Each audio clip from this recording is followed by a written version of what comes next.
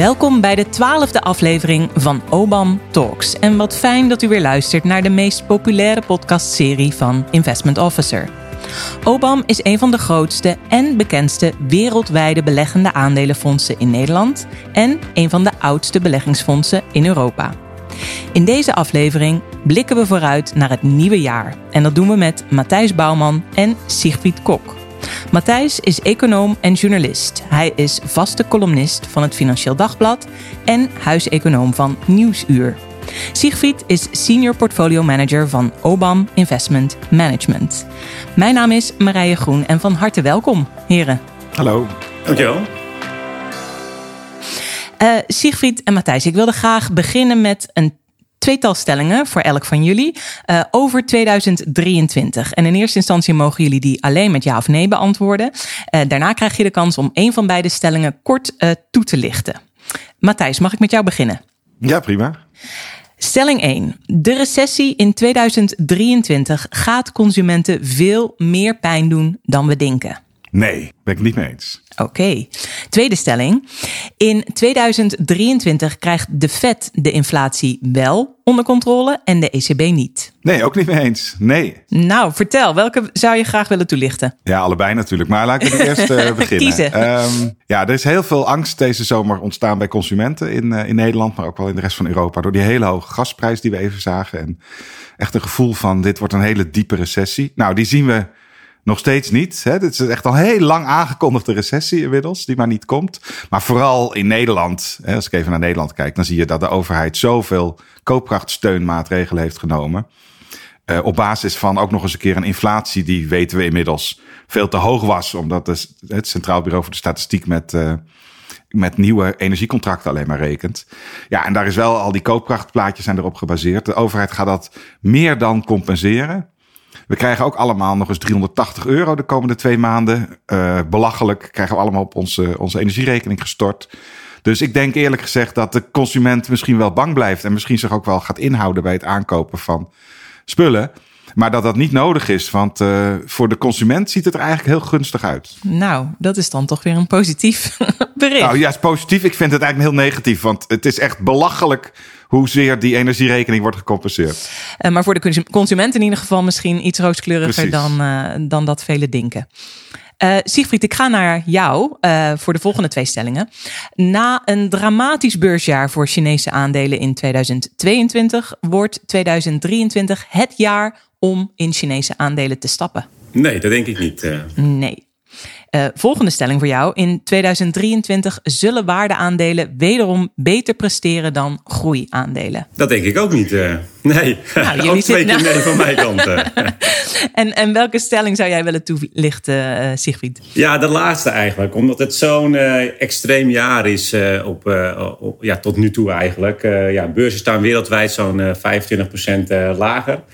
Maar de dispersie zeg maar, tussen sectoren, de rendementen daarvan, die is zo groot. Zo'n jaar geleden, toen eigenlijk de inflatie begon te stijgen en de eerste renteverhogingen werden aangekondigd. Sindsdien zijn zeg maar, die oude economie-sectoren, waar we vaak die waardeaandelen vinden, zoals in energie of in nutsbedrijven, ja, die zijn het heel goed gaan doen op de beurs. En dat is eigenlijk in een versnelling gekomen dit jaar, nadat centrale banken de rente echt fors zijn gaan verhogen.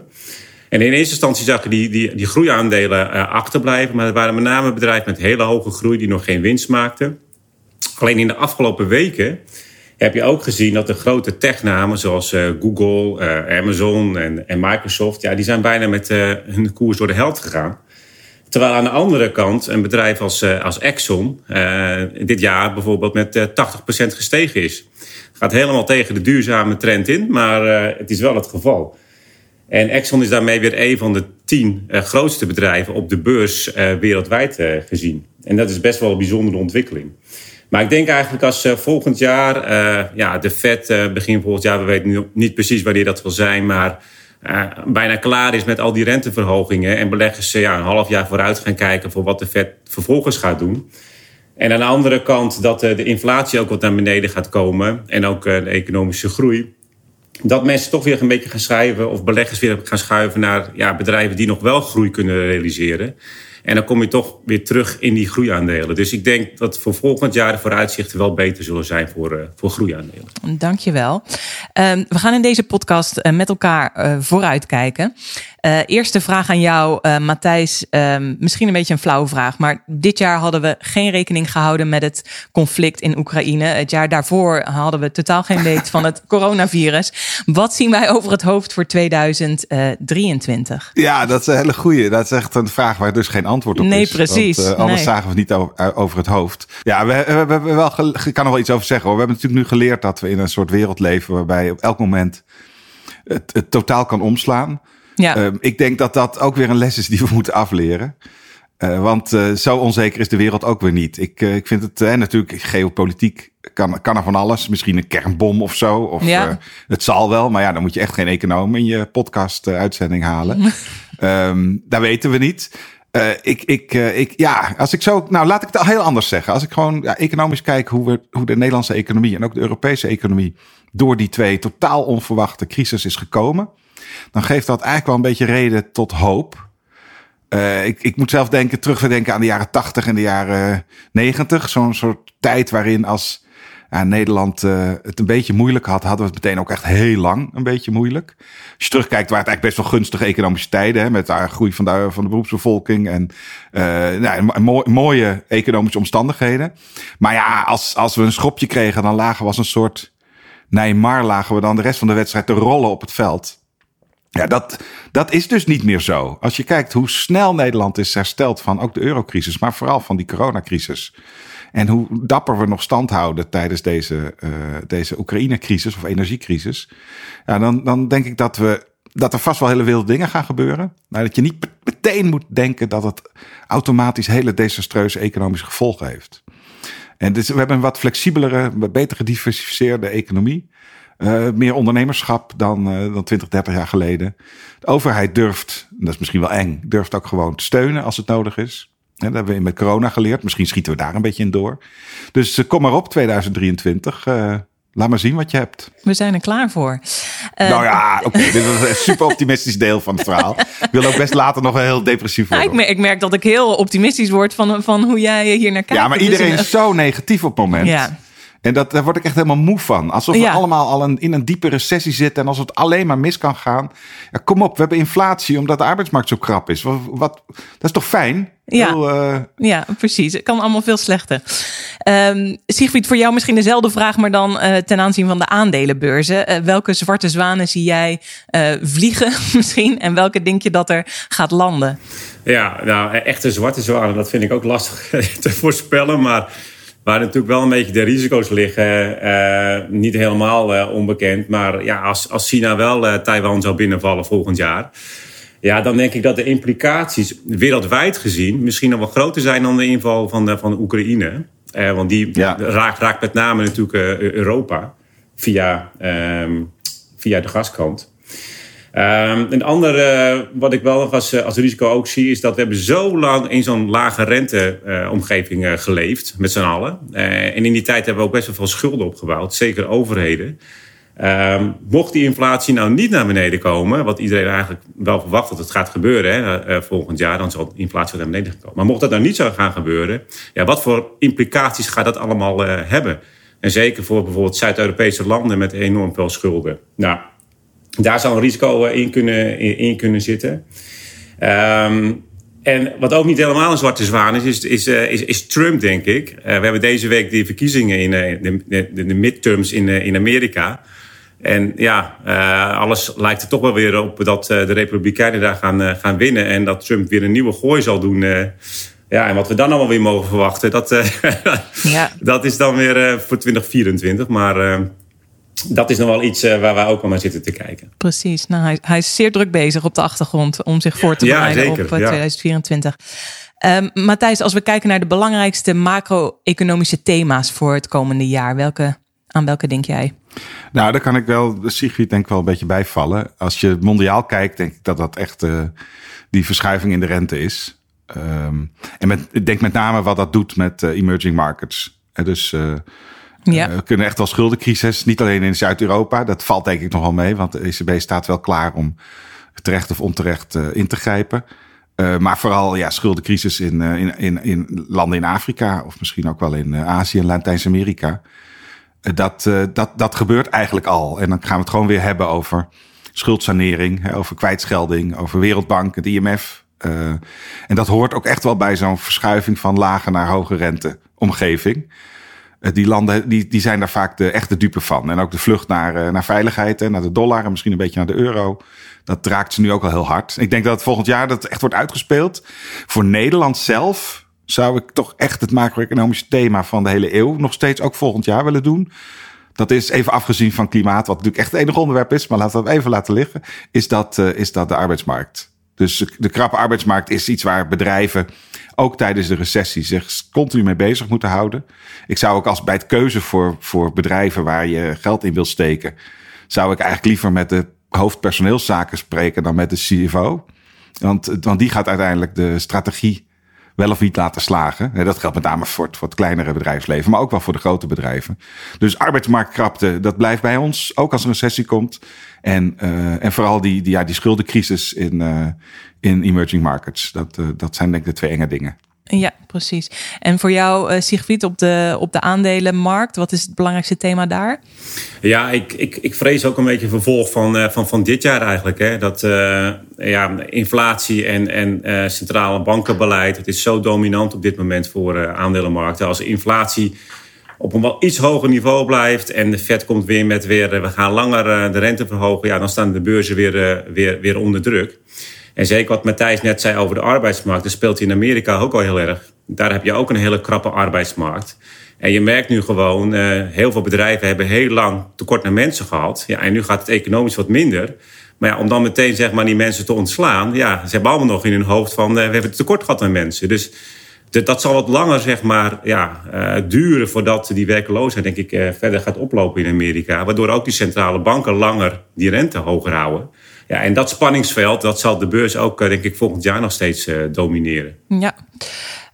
Matthijs, we hebben van alles zien gebeuren in de UK de afgelopen weken, maanden. Welke lessen vallen er te leren uit dat mislukte beleid van Truss? Ja, dat is een goeie. Ja, in elk geval dat de kapitaalmarkten wel werken. Dat als je het te dol maakt, dat je dan op je billen krijgt. En dat er ingegrepen wordt? Ja, dus dat is mooi. Hè? Dat is in Europa wel wat minder, denk ik, dan in het Verenigd Koninkrijk. Omdat bij ons de Europese Centrale Bank zich, denk ik, veel actiever opstelt dan in het VK. Er was ook een beetje een soort ruzie tussen dus de Bank of England en het bestuur. En je moet toch echt meteen zeggen, whatever it takes. Maar het geeft ook aan dat bijvoorbeeld, het heeft de ECB eerder ook gedaan richting Italië. En ze zouden het zomaar weer kunnen doen. Dat af en toe even iets te laat, whatever it takes zeggen. Daarmee kun je de politiek flink beïnvloeden. Dat is natuurlijk allemaal niet zo democratisch. Maar als een land zich echt misdraagt en probeert te freeriden eigenlijk op geld van anderen, dan is dat wel verstandig. Kijk, het VK is geen Nederland, is geen Europa. Dus eigenlijk staan er een stuk zwakker voor. Ja. Hoge schuld, proberen het alleen te doen. Hebben daarmee heel veel onzekerheid gegeven bij beleggers en kapitaalschieters. Is ook nog een beetje boosheid over. Hè? Dus iedereen vindt het eigenlijk wel leuk als het Verenigd Koninkrijk een keer onderuit gaat. Dat zag je trouwens bij de eurocrisis ook wel een beetje. Hè? Dat de eurohaters het ook wel mooi vonden wat er allemaal gebeurde. Maar die combinatie was echt best wel dodelijk bij voorbaat. En toen dat inderdaad idiote plan om ongedekt belastingkortingen te geven. En daarbij te beweren dat zichzelf terugverdient. Ja, dat was echt zo slecht, niet overtuigend. Ik was zelf opvallend hoe hard de reactie was van de kapitaalmarkt. Ja. Het zal ze zelf ook verbaasd hebben. Maar het heeft wel goed gewerkt. En de les is inderdaad, je kunt je niet alles permitteren. Maar de les is ook, sluit je aan bij een groot blok. En je kunt je veel meer permitteren. Want dit zou Nederland echt alleen maar kunnen overkomen als ze uit de euro zouden stappen. Zolang je in de euro zit, ben je toch wel redelijk veilig. Hoe zie jij dat voor het Verenigd Koninkrijk? Denk je dat ze op een gegeven moment toch weer terugkomen? Of is dit echt een gemaakte keuze die de komende jaren? Er moet echt generaties overheen gaan. Ja. Kijk, als zij nu terug willen komen, dat nodig ze van harte uit. Dan krijgen ze natuurlijk niet meer al die uitzonderingsposities die ze hadden. Dus dan moeten ze gewoon de euro gaan invoeren. En ze moeten bij Schengen. En ze moeten alles doen waar ze niet aan mee wilden doen. Ja, dat gaat deze generatie niet meemaken doen. Maar laten ze in elk geval zich aansluiten bij het Europees Vrijhandelsverdrag. dan is er eigenlijk al heel veel van de ellende, ook voor Nederland, is opgelost. Ja, precies. Sigrid, denk je dat 2023 een beter beleggingsjaar wordt dan 2022? Ja, dat denk ik eigenlijk wel. Maar dat kan ook niet heel veel slechter dan dit jaar. Ik haalde al even aan dat de aandelenmarkten flink onder druk staan dit jaar. Maar dat geldt zeker ook voor de obligatiemarkten. Die natuurlijk heel veel pijn hebben geleden door die alsmaar stijgende rente. Maar ook bijvoorbeeld grondstoffen hebben het slecht gedaan. Behalve dan olie. Dus ik denk ook naar volgend jaar toe, voor beleggers, voor aandelenbeleggers. Nou, ik denk dat de waarderingen ook al redelijk wat zijn aangepast. Er zit, wat Matthijs ook in het begin zei, er zit heel veel negativiteit al in de beurs. Dat betekent niet dat we nou in één keer, denk ik, een gigantisch goed jaar krijgen volgend jaar. Maar ik denk wel beter dan dit jaar. En voor obligatiebeleggers speelt het natuurlijk ook mee dat je nu een veel hogere rente hebt. Die dan misschien wel iets omhoog kan gaan, maar op een gegeven moment ook weer misschien wat naar beneden zal kunnen gaan. Dus ik denk per saldo dat volgend jaar echt wel beter zal zijn dan dit jaar. Oké. Matthijs, als we terugkijken op 2022, dat is nog niet helemaal afgelopen, maar we kunnen bijna stellen dat er ongeveer evenveel rente-ingrepen door centrale banken waren als handelsdagen in het afgelopen jaar. Is dat een patroon wat zich blijft herhalen het komend jaar? Nou, het eerste deel wel, denk ik. Er komen nog wel een paar stappen bij. Ja. De ECB loopt een beetje achter. Dus ik denk dat die nog, tot een verbazing nog wel even door zal gaan. Want eigenlijk volgens mij zijn ze er wel bijna. En dan is het wel voorbij. Dan krijg je 2 effecten. Ten eerste, die hoge rente die gaat zich wel vertalen in afkoeling van de economie. En gaat ook misschien wel al leiden tot, dat zie je ook al op de internationale markten voor metalen en voor containers. En al dat soort prijzen waar we het in 2021 over hadden. Die zijn vanwege onder andere de angst voor recessie zijn die wel al aan het dalen. Ook omdat die corona-problemen in de productieketen inmiddels wel eruit beginnen te lopen. Zelfs China levert soms alweer zijn containertje af. Dus dan gaat en dan gaat ook die inflatie automatisch naar beneden. Omdat we zo dom zijn om inflatie jaar op jaar te berekenen. Ik vind het altijd nog steeds heel verbazend dat wij het prijspeil alleen maar belangrijk vinden gedurende de tijd dat de aarde een rondje om de zon doet. Ja. En dan beginnen we weer op nul met denken. Ja, dat is eigenlijk de dingen hebben niet zo heel veel met elkaar te maken. Ik kijk zelf ook heel graag naar inflatie op maandbasis. Dat kun je ook gewoon opzoeken. Het gaat natuurlijk uiteindelijk om de verandering van het prijspeil en niet om toevallig jaar op jaar inflatie. Maar goed, die loopt er wel uit. Dat gebeurt straks al een beetje als we zo'n beetje nu gingen de gasprijzen voor het eerst omhoog vorig jaar. En dan krijg je maart met een grote schok. En dan krijg je misschien nog de zomer.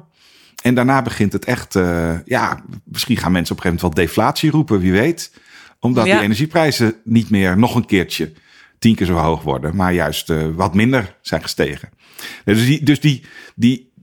kan ik me niet voorstellen dat als er dan ook al een milde recessie is, dat de centrale banken, zeker in Europa, nog steeds zo hard op de rem trappen. Uiteindelijk moet je gewoon kijken wie de meerderheid heeft binnen de Europese Centrale Bank. Binnen de bestuursraad, waar al die centrale bankiers van de nationale lidstaten zitten. Nou, daar zijn de duiven nog altijd zwaar in de meerderheid. Nu hebben eventjes Knot en zijn havikenvrienden hebben eventjes de macht. Maar dat zijn ze heel snel weer kwijt, denk ik. Zodra het ook maar een klein beetje begint pijn te doen. Dit gaat vooral over Europa. Sigrid, als jij kijkt naar jullie beleggingen, zitten jullie liever in Europa op dit moment dan in de VS of andersom? Nou, de overgrote deel van de portefeuille zit nog steeds in de VS. Maar als je gaat kijken versus zeg maar onze referentie-index, dan is eigenlijk Europa niet zo heel erg groot vertegenwoordigd. En dan hebben we wel een overweging in Europa.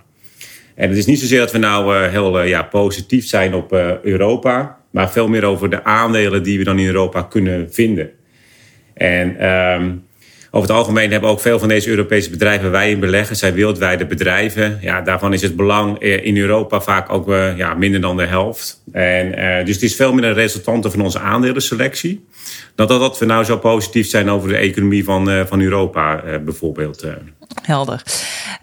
We gaan langzaam afronden, maar ik vraag me af, misschien een tip, daar zijn we altijd naar op zoek. Matthijs, als er één ding is wat je heel graag zou willen meegeven aan de beleggers voor het jaar 2023, wat zou je ze zeggen? Ja, dan ga ik echt je teleurstellen hoor, want ik heb echt helemaal niks te zeggen. Nee, ik weet geen tips. Ik denk eigenlijk als iemand wel eens mij vraagt van heb je een tip? zeg ik altijd, dan is de tip stop met beleggen. Want je denkt toch niet dat ik een tip heb. Wat is dat voor hè? Ik volg het ook maar een beetje.